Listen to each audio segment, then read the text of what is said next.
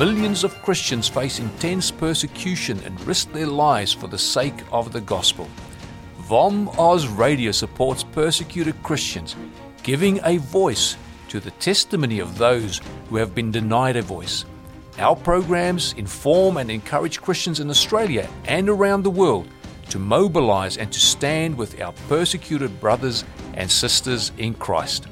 Welcome to Martyrs Radio, voice for the persecuted.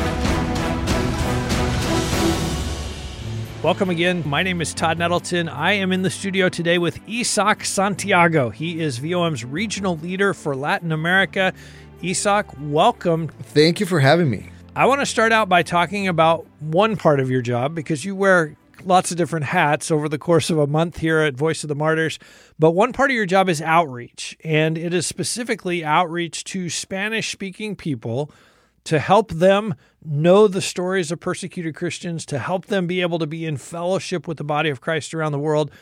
Talk a little bit about that, what that is, what it looks like, maybe where you're at today and where you'll be a year from now or 5 years from now in that process. The reason why we started was for that fellowship between our persecuted family and the rest of the world that had no idea what was happening. Sometimes there will be persecution going on in their own country that they are unaware of. I think of pastors in Bogota who don't know what's happening out in the red zones, or pastors in Mexico City who don't know what's happening in some of the rural areas of Mexico. That's kind of mind-boggling for us to think about not knowing what's happening even in your own country. And, that is fascinating too, because me being Mexican and hearing that, in Chiapas, things are happening.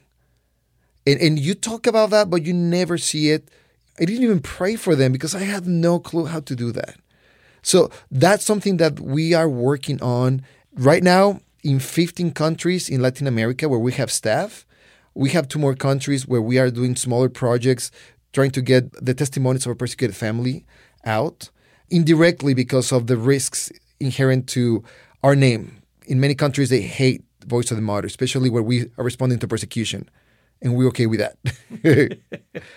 But in those countries, we're trying to find ways to get the message of our persecuted family to them. Is that a magazine? Is that a website? Is that you sending people to their churches? How are you doing that? We do all of the above. But something that we're focusing on, we start with pastors. We start one-on-one, sit down with them, and share testimonies about the persecuted family. If the pastor connects to the persecuted family, he will open the door to the church. Mm-hmm. And I want to talk about one more thing that's not available yet, but will be soon, sometime next year, and that is VOM Radio in Spanish. VOM Radio has been one of those things that we wanted to put on the field from day one. And that has been in my heart from day one as well, that I know the stories that we tell. I know that the Christians that we have share their testimonies. I know that could be encouraging for someone who speaks Spanish or for a Christian in China who may be enduring persecution themselves, a Christian who speaks Arabic in the Middle East. So from the very first moment that we had Voice of the Martyrs Radio, I have been thinking, boy, how soon can we get these into languages of other people? How soon can we bless more people with these stories? And I'm thrilled to know next year, it's not actually me. There is a Spanish-speaking Todd Nettleton that will pick up the microphone, but they will be able to hear these stories in Spanish next year. The amount of people that I will have to have as a staff to reach to every corner of every country in Latin America, it will be impossible. We can't do that. But the radio waves go everywhere. Mm-hmm. We've been wanting to go up to the mountains of Mexico. It's hard. We wanted to go to Cuba. They will put us in prison. We want to go to Colombia and share these testimonies in Colombia. The guerrilla might and will kill my staff. You can't. But the radio can. The radio can. And I have several countries waiting. We are very excited and expectant for that day to come sooner than later. We're starting out with 52 of the best stories that we've had on. We want to get a whole year of programming ready. So that is a process to transcribe those episodes and then translate them and then figure out all those details and then get them voiced and get them translated. So that is something I would appreciate your prayers. If you're listening now, Yes, if please. you would please pray for that. And sometime next year, we're going to have Voice of the Martyrs Radio in Spanish. And our goal is to be in 18 Spanish-speaking countries in Latin America and Puerto Rico and the rest of the United States. Wow. So that's something to look forward to. If you are a Spanish speaker, watch for that. I'd love for you to send me a note and just let me know you're waiting for that, or maybe you have family members, you have somebody who's anxious for that. Most of us, we don't think of Mexico as a hostile nation. We think of them as our neighbors to the south. Many of us have visited parts of Mexico. We've maybe been to Mexico City. Maybe we've been to Cozumel. We saw it. It's beautiful. It's amazing. But there is genuine and quite severe persecution happening in southern Mexico.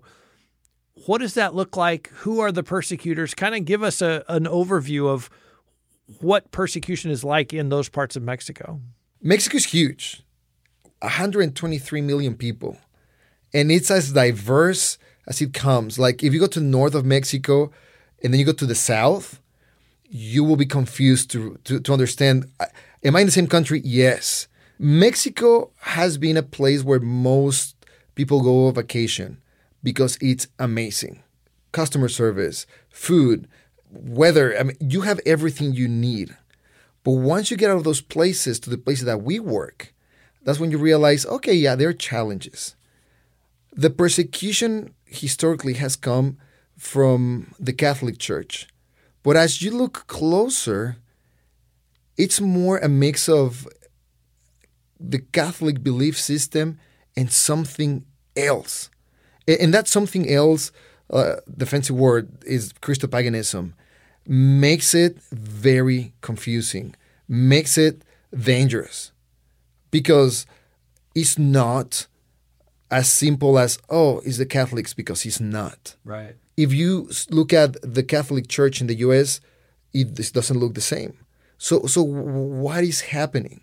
And it's that mix of Christopaganism that it's close, but it's not completely the real deal. And it's very dangerous. And yes, we have had cases in the state of Chiapas where this family, the son accepts Christ, becomes a Christian, a follower of Christ. The dad, they happen to be the catechist of the town, organized the whole town against the son, kick him and the whole family out of the town. And they lost everything. And you're like, the catechist, wait, why? And it's challenging. I was working up in the mountains of Mexico, and they explained amongst the Cora Indians, oh, hey, this is a celebration. And we're in front of the Catholic Church. This is called the Judea. So what is this? Well, in such and such date, you have two groups, one that runs and one that chases, and the one that chases have whips. And the goal is to catch up with the guys in front and whip them. And that's the celebration. And the local priest is the one that approves everything because that's part of the religious celebration for that town. Like, where is that in the Bible? What? And it's very confusing to separate them both, but it's consistent that where Christopaganism controls, it's very hard for anybody that wants to explore another faith, but it's even worse when they want to accept Christ and just become a Christ follower. That's in the southern part of Mexico, and it's consistent. You accept Christ, you're going to lose everything. And the town is going to make sure that you pay a price for that. We have been in towns that is the priest that has called the police and said, hey, yeah, they're not from here, kick them out, because they walked into the town with the wrong Bible. It was your average Bible. So in those situations, how does Voice of the Martyrs come alongside those believers who maybe have been kicked out of their town? Maybe they have been beaten up by people in their city because they are trying to follow Christ. How does our organization come alongside and say, hey, we want to help you? Since every case is different, I'll talk about some examples of what we've done in the past. We have helped people relocate temporarily to what we could describe as a safe house so that they can find some normalcy. We have to understand they just lost everything. I've never lost everything. I've moved countries several times. I've put my life in 8 suitcases. I know what it is to have little, yet I have not lost everything. They have lost everything, and it's traumatic. And by God's grace, we have partners that have ministered to these people and have walked with them for 6 months to a year.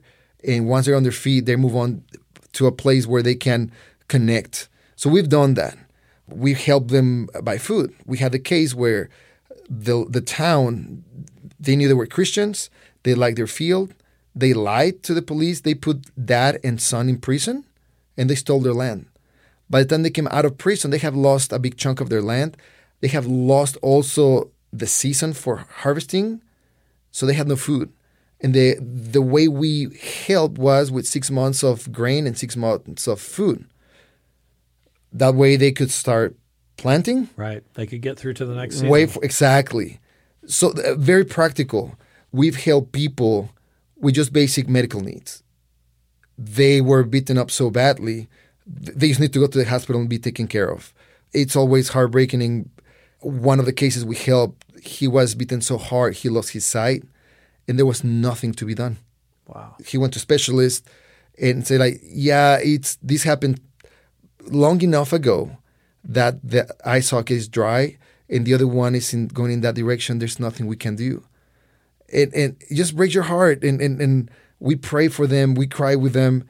We love unto them because they're family, but their sight will never come back. And that's hard to go through with them because I'm still okay. I still have my sight and I haven't been beaten up and I still have my house. Mm-hmm.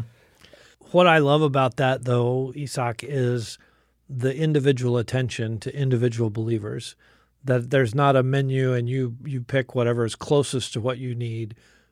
Our staff is going to come alongside and get to know you and understand what you specifically need for your situation. Then we're going to provide that kind of help to each believer. So I love that personal approach and the time that it takes and the effort that it takes to get to that point of being able to say, no, this is what this person needs. That's how we're going to be able to help them. One of the stories is about a place in Mexico that's called the Circle of Silence, or referred to as the Circle of Silence. Tell us a little bit about that, why that is the Circle of Silence, and what it means, because there are believers who are trying to go into the Circle of Silence and talk about Jesus. What's happening to them? What are they facing in the midst of that? This is one of the most challenging places in the continent. From Canada all the way to Chile. This place has less than 2% of Christians. You can go to towns of 10,000 people, not one believer. This is a region with middle-class people with studies, with jobs, your average middle-class individual. But completely unreached by the gospel. Completely unreached on one end, and the ones that are persecuted are middle-class people. And it is so hard to get into the Circle of Silence because of the control that the church has in these places. We've had the case of a ministry working in all of these places, trying to do evangelism. They are sleeping in somebody's house in the yard. In the middle of the night, they start shooting at them. And they had to flee for their lives. And that is something that you drive an hour away, you are in a city with a mega church. It's almost mind-blowing that the two could be right next to each other. Exactly. In the Circle of Silence, you can't move into these towns just because you want to. You have to have a reason. And if you don't have a good reason, they will kick you out because nobody moves here. And they're suspicious of anybody. Right. And that's something that you will read in the newsletter from Mateo and Elena. Mateo lost his job working for university because they found out he was a Christian. That's it. This is a middle-class guy with a degree that now is facing persecution because of his faith. They literally wiped his bank account. Wow. Because they know who he is. Right. I mean, it's such a challenge to work in this area. And unfortunately, very few ministries are reaching out to this area of the Circle of Silence. I encourage you to read the story of Mateo and Elena. They pay a very, very high price. Spiritually, this area is dark. It's one of the darkest areas, not just in Mexico, in the continent. and you can feel it.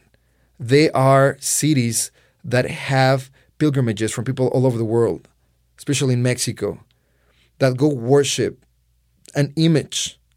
But it's such a heavy influence that a city of 70,000, if you were to remove that image, the whole city will lose their way of making money. So the Christians are an economic threat. If the church grows, it is seen as threatening the economic base of the whole city. And that's just to start, because spiritually, it's one of the biggest strongholds that you will ever feel. If you walk through this city and you go to this church, you will feel like an elephant is on your chest.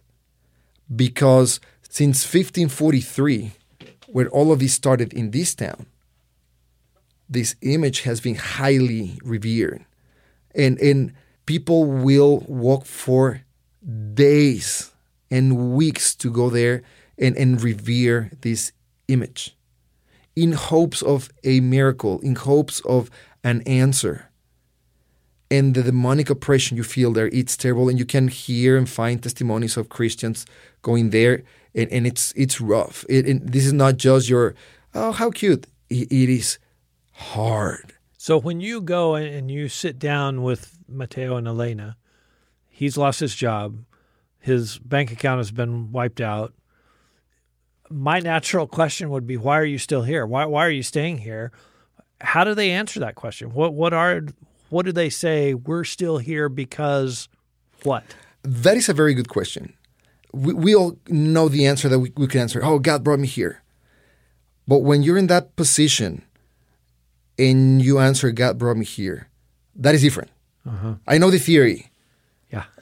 In practice, it's a different ball game. Let me give you what has happened for Mateo and Elena in the last 2 months. In the last 2 months, Elena suffered a brain aneurysm. And this was caused by a rare genetic condition. Wow. So rare that doctors offered to operate her for free because they want to study whatever happened to her. We started praying, and this is something that, as Voice of the Martyrs, in partnership with their leadership, we started praying. She healed. Praise the Lord. But most doctors were like, well, you're fine now. We're not sure what happened. A Christian doctor said, this is a miracle. God healed her. Again, we have to start looking at things also on the spiritual side of things. Mm-hmm. In the last 2 months, they have had attacks and dreams. The youngest dream, warfare through dreams and visions, like really, really bad. They've been threatened outside their house by people with guns just pointing at them. It is hard. They're going through a difficult time. Since we started talking about the circle of silence, the spiritual warfare happening in their lives and in some of the activities that we do has increased, and it's palpable. Because for the first time, we are focusing in an area that is a stronghold. Mm-hmm. And again, not just for Mexico, but for all of Latin America. More than just responding and giving them stuff. We want a fellowship. And we want to make sure that they know they're not alone. We want to make sure that they know that we are praying for them. When talking to them, they're burnt out. They're tired. They've been threatened. Their life has been threatened.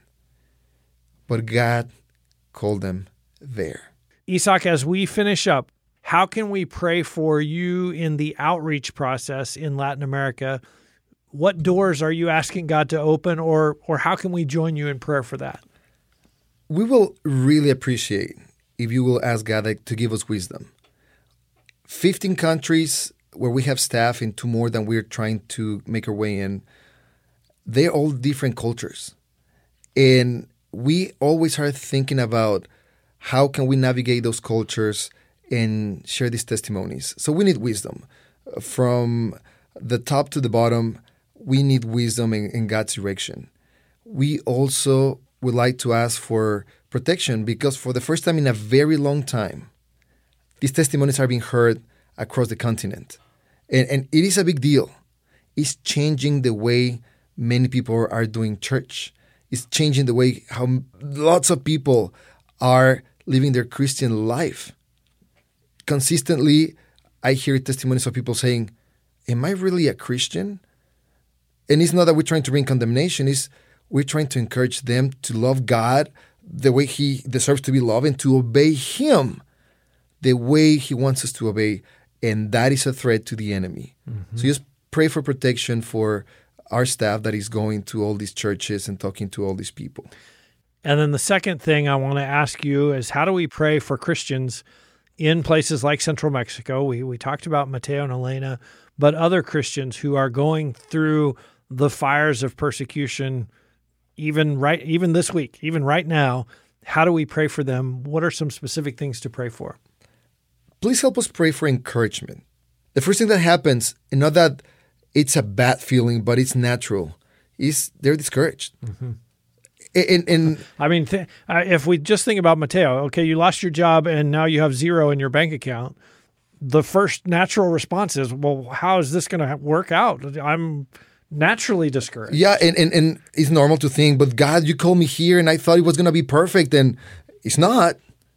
Please pray for encouragement that they will have and remember that moment when God called them, and that they will know that they are obeying to God and His voice, and that they will just rest in the knowledge that they are in God's perfect will. At the same time, pray for protection, because this is a very spiritually heavy environment. This region, Circle of Silence, let me remind you again, it's a very dark area in the continent. So please pray for protection for those serving in the Circle of Silence. There are several missionaries serving in the Circle of Silence. The ones that we are connected with, they're all Mexican. And it's very hard. And it's very hard to go to a place where there are no Christians and then to feel alone.